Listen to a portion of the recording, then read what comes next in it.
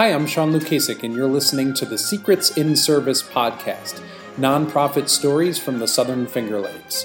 I'd like to thank our sponsor, Arbor Housing and Development, for making this possible, and the Corning Area Chamber of Commerce Nonprofit Roundtable for pulling this whole project together. The music you're hearing was recorded and provided by the Orchestra of the Southern Finger Lakes. This month we have two guests, Ann Domingos, the CEO of CASA Trinity, and Michael Prutsman, the organization's Chief Development and Engagement Officer. CASA Trinity provides addiction recovery services, and originally Ann and Michael represented different organizations from different geographical regions, but they ultimately merged to share resources and make a greater impact throughout the Southern Tier. So I'm glad for the opportunity to share those details and more in this month's conversation. Ann and Michael, thank you so much for joining us for the Secrets in Service podcast. Thanks for taking the time to talk a little bit about yourselves and about CASA Trinity. Ann, I'd love to start with you, if you don't mind. And if you wouldn't mind giving me just like a little bit of background on CASA Trinity and the mission of the organization. Sure. So CASA Trinity started in 1974 as part of organizations that popped up for counsel on substance abuse. So there was a few of them that popped up in 1974. That's where we originated in as a council and in Livingston County. Since 1974, there's been some changes, some additions, and we have grown over the last 7 years to cover many counties. So our vision is to treat individuals who need substance use disorder treatment, mental health treatment. We have prevention programs and recovery services. Yeah, and Michael, I know that you've been with with CASA Trinity since a little more recently because you were with the Council on Addiction Recovery over in Olean. Tell us about that organization and now about being part of CASA Trinity. Yeah, similarly, in fact, actually the same year that CASA what is now CASA Trinity was formed, CARES was formed in 1974, and I know the story of that beginning is kind of interesting because, particularly for people here, because it was people that were concerned or interested in getting services for those struggling with addiction, particularly alcohol, but other drugs, together, and they first met in the cafeteria of an elementary school here in Ellicottville, New York, and the rest, as they say, is history. Developed a board of directors, and similarly, and one of the things I think that's interesting about the councils on addiction, the way they developed was they developed in concert with the needs of the community. So in Cattaraugus County, there were essentially no services in terms of prevention, treatment, or recovery. So including residential. So our services developed in all of those areas, as did, I know, much of what is now CASA Trinity. And, as the need grew, so did the organization. Another important component of, I believe, of the councils on addiction is our history is that we're also very strong in advocacy for the people we serve and those in our community struggling with addiction. And that's always been something that we're very proud of and glad to say is part of what we do. And as time has gone on and need for things like compliance, data management to become more efficient, more effective, and stabilize workforce, my board of directors, we began to look at what we might be able to do to ensure the sustainability and the improvement of services in Cattaraugus County, which ultimately led us to looking for an affiliation, and I have been having discussions for quite a while, and my board of directors made a decision in May of last year to pursue an affiliation with CASA Trinity, and we became fully merged on April 1st of this year. And we did do some work together over that almost a year. Well, it was actually over a year, I guess. Well, it was 11 months to get to know each other, because it is in many ways, a joining or a marriage of organizations. And it's been great for the community, like, the staff in Olean, and I think most importantly, our community and our clients. Yeah, I've been struck recently at just how much the addiction numbers have gone up, and I know that this is a trend that we're seeing around the country, unfortunately, but particularly throughout the Southern Tier and the Southern Finger Lakes,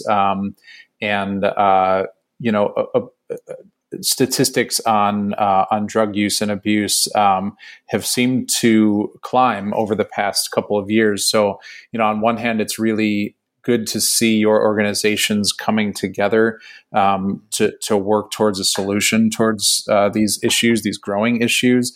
And I want to ask you directly, if CASA Trinity is really accomplishing its mission perfectly, which no organization ever does.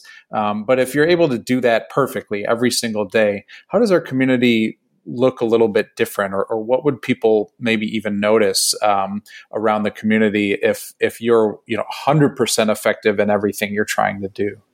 I think that our communities would, obviously stop seeing overdoses, mm-hmm. right? So I think that that's one piece that when you talk about the increase in addiction, that has been by far the hardest part of the increase is the overdose deaths that have really, really impacted our communities. And I think, the other things that you would see is individuals that are able to keep their families intact, individuals that can keep a job, individuals that are happier. Mm-hmm. Being addicted is not fun, and it is not a good time. And if you speak with anybody who has had the illness of addiction and has moved into the recovery process, they will tell you that although it's very hard, life is better. Yeah, I noticed, Anne, that you have a background in clinical social work and as being an addiction counselor, before becoming the executive director at CASA Trinity. How does that experience, serve you and motivate you in your role today? You must have worked with people through their own individual journeys through addiction and recovery. So, the work I do is not a job for me. It is my life's purpose, honestly. And so I have a background in treatment. As you said, the first degree and credential I received was the CASA credential, mm-hmm. which was one of my goals when I went back to college as an adult. And then I just kept moving forward and going to on to school to get my social work degree, and then my master's degree in social work and licensure and all of those things. So for me, I also have personal experience in addiction. So for me, it was really a no-brainer for me to go down this road. And it has, it continues to motivate me every single day. I mean, the work we do is not easy. And the experiences that I've had moving up through to my current position at CASA Trinity is that I really understand. it informs me in a lot of ways. It informs me on how to help my staff not get burned out, help them succeed, help them achieve what they want for their careers. And it certainly motivates me to create more programs to treat individuals with a view. My personal view has always been wellness. It's not just take care of this thing or that thing, but overall wellness. And so what I've been able to bring to CASA Trinity through all of my experiences and, positive experiences and failures is to really create an organization inside the organization and then out in the community as as wellness. So we're really, I want my staff to be well, and therefore they can help individuals become well. But those things have informed the way that I have created CASA Trinity's growth, which, we just recently added on in the last year mental health services. And we partner with primary care for medical services. We have a community outreach team, and then we have recovery programs for people to go to when they're getting their lives together with individuals who understand how hard it is and that can help them move through the process. So it is really, I live and breathe it. So I don't know if that's good or bad for me personally, but it certainly motivates me, and that is why I'm doing what I do. Yeah, and well, thank you for sharing that. I know it must take its toll on you as well, but hearing the angle at which you come into this work and really understanding why you do this. Is, I think, really important for people to hear and understand. And I'd love to hear from you as well, Michael, about how you got into this work and why it is that you're so passionate about making these kinds of changes in our community. Because as Anne touched on, I think a lot of us understand, this work is so difficult because it has a personal effect on the people doing it, like both of you. And so what is it, Michael, that draws you to this work and makes it such an important mission for you in your life as well? I would say I kind of, maybe I came into the field by accident. And what I mean by that, I was trained as a teacher, and after college, I got a job in prevention for Cattaraugus County Council, which ultimately became CARES. And as happened with a lot of us, school trained to be school teachers. When the first teaching job came up, I left and went to teaching. Did it for a year and realized that I loved what I was doing, and so I came back to CARES and was there another 25 years. And my passion has been historically around the engagement of families and communities in the work we do. And I guess from a prevention standpoint, if we were doing the job perfectly, we wouldn't have jobs, right? To put ourselves out of a job, because when we're working in prevention, our goals are around delaying the age of onset, delaying first use, and delaying use at levels or behaviors which would lead to addiction, dealing with life skills, that kind of thing. And it really began to see the positive impact that services like CARES and CASA Trinity were having on communities. And I tell a story that in the early 2000s, I was at a training for something called Communities That Care. And basically what that meant was applying data and science at the community level to change what we now call population health. And having historically worked primarily working with individuals and families, and then seeing this model by which we would address addiction and what we call risk factors and things that protect children from problem behaviors at the community level, I said, I'm hooked. This is the answer. So going forward, what keeps me passionate, what makes me passionate about the job is really seeing people and community organizations of all kinds coming together to really work to make our communities more healthy, as I like the term and use wellness. So it really is. I get passionate about the energy that's created when organizations and people come together. I like to ask, and I imagine that each of you, I mean, in addition to working together and seeing each other, as important colleagues in this community and in this field, I'd love to hear from each of you on who's been a mentor to you, or just an important partnership or relationship to you here in the Southern Tier for doing this work. Again, with a nod towards really understanding how important it is to maintain good, healthy relationships when you're doing difficult work like this, especially. So, Michael, maybe we'll start with you. I'm curious, who's been a mentor to you or a colleague in this field that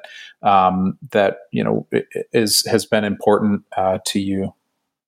A gentleman by the name of Russ Hahn, who was on my board of directors, and he is also works for an organization called in Camden that works with people with developmental disabilities. But I came into the position of executive director feeling very green, and as a mentor and someone that was passionate about the work he did and passionate about the work we did, and was able to demonstrate to me how to take that passion and apply it to even simply the operations of an organization, and with a desire to make things better. Russ was has been a real mentor to me, and I would say at the program level, my former the executive director prior to me, Laura Elliott Engel, she was passionate about recovery. In fact, there's an organization in New York State now called the Friends of Recovery New York for New York that she was a founding president for, and was a real advocate for the recovery community, and taught me a lot about recovery and taught me a lot about the value of advocating for and working for people struggling with addiction, but also once a person has gone through our program and now is in recovery, how valuable it is for us as an organization and me as a person to advocate for continued support of those the people in recovery and their families. So I would say Russ from a organizational operations, here's how you apply your passion to your work, to Laura to give me a different vision of what the work that we do, how it really matters long term. And same question for you. And who or has been a mentor or colleague to you that's been really important to your career growth in this region? It's a long answer for me to some degree, because some of my career was outside of New York State, and I have multiple people in my life that, in my opinion, have shown up at the right time in order to help me move to the next place. Certainly when I myself took on the task of getting well, there was an individual who treated me, who propelled me to believe in myself which, I took my first college course at that point. So in order to get to this place I am today, I have to be very grateful for her in helping me believe in myself, just generally.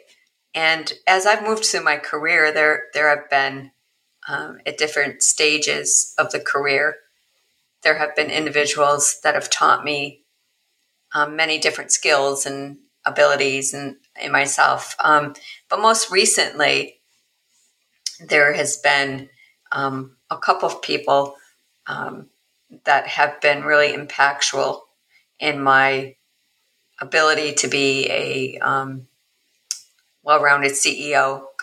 CASA Trinity was the first CEO position I've ever had. And it could be the last. Just, I'm loving what I'm doing. And so there's an individual, Mary Joan Glanton, who I worked with in another organization before CASA. I was working in a program that created and ran residential programs for dually diagnosed individuals. And we were colleagues. We were both VPs at the time. And when I went for the interview and was chosen for this position, the organization needed a CFO. So I tapped her to come on board and help me. There needed to be some restructuring. And she really taught me how to look at an organization not just through the lens of treatment, but through the lens of overall organizational health. And I'm forever indebted to her for her honest and open friendship and working relationship that we were able to create. And then as a clinician, there was a psychologist, Dr. Peter Radash, who brought me on board into working with him in a private practice. And he helped me get trained in trauma therapy. He helped me get trained in different disciplines of treatment for individuals. And he really, really poured into me all of the clinical knowledge, a lot of the clinical knowledge that I have. So those individuals are really key people that helped me, honestly, create what we have at CASA Trinity and the communities that we serve.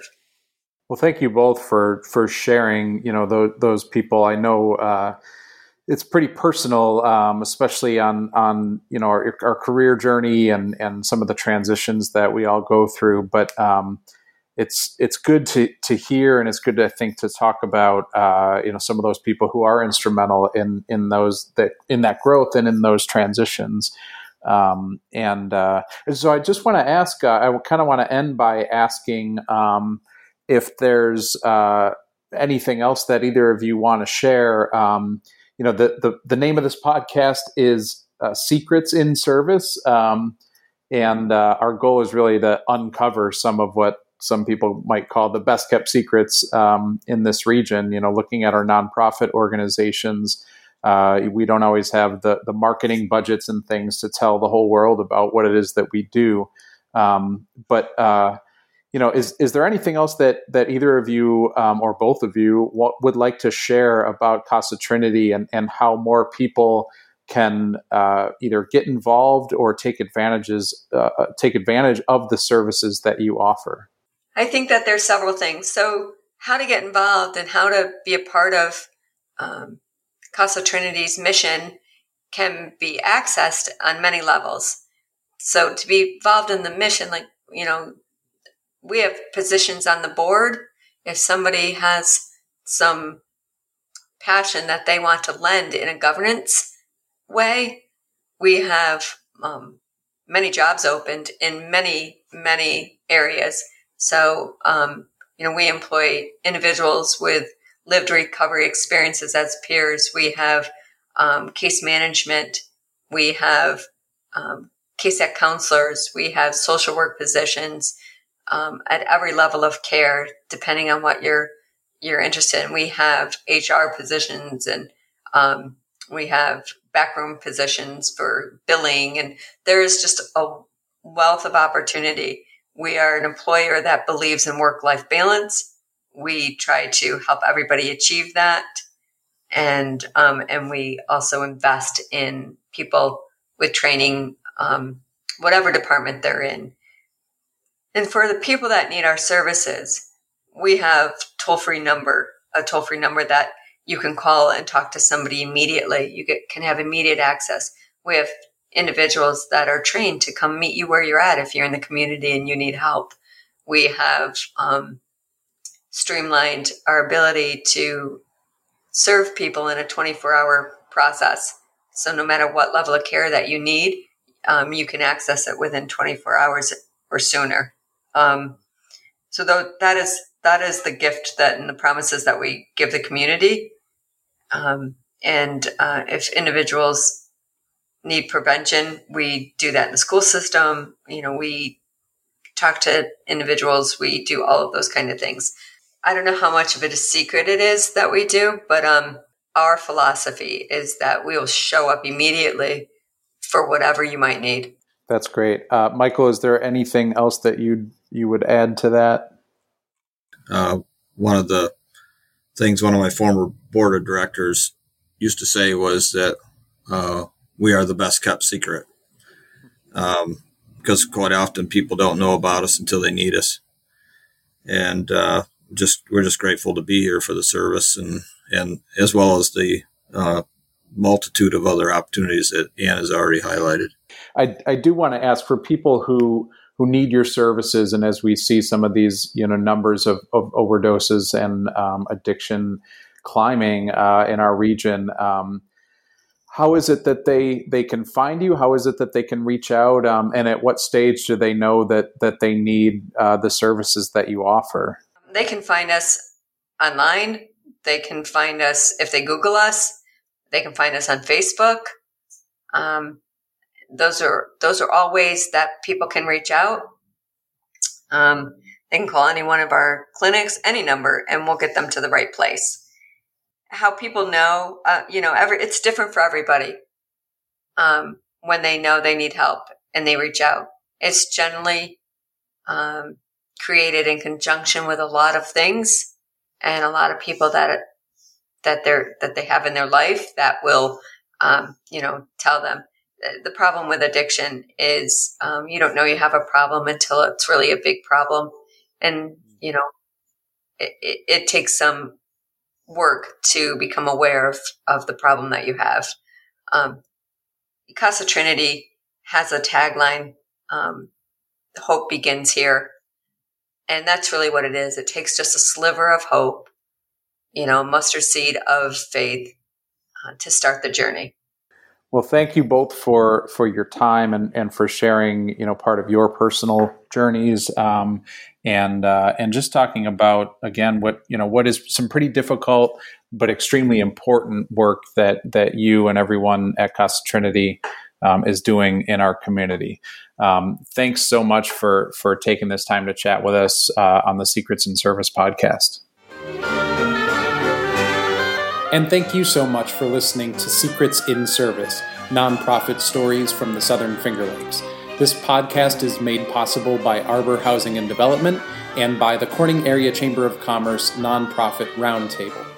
You can learn more on our website at secretsinservice.org or follow along on our Facebook page at Secrets in Service. Until the next episode, thanks so much for listening.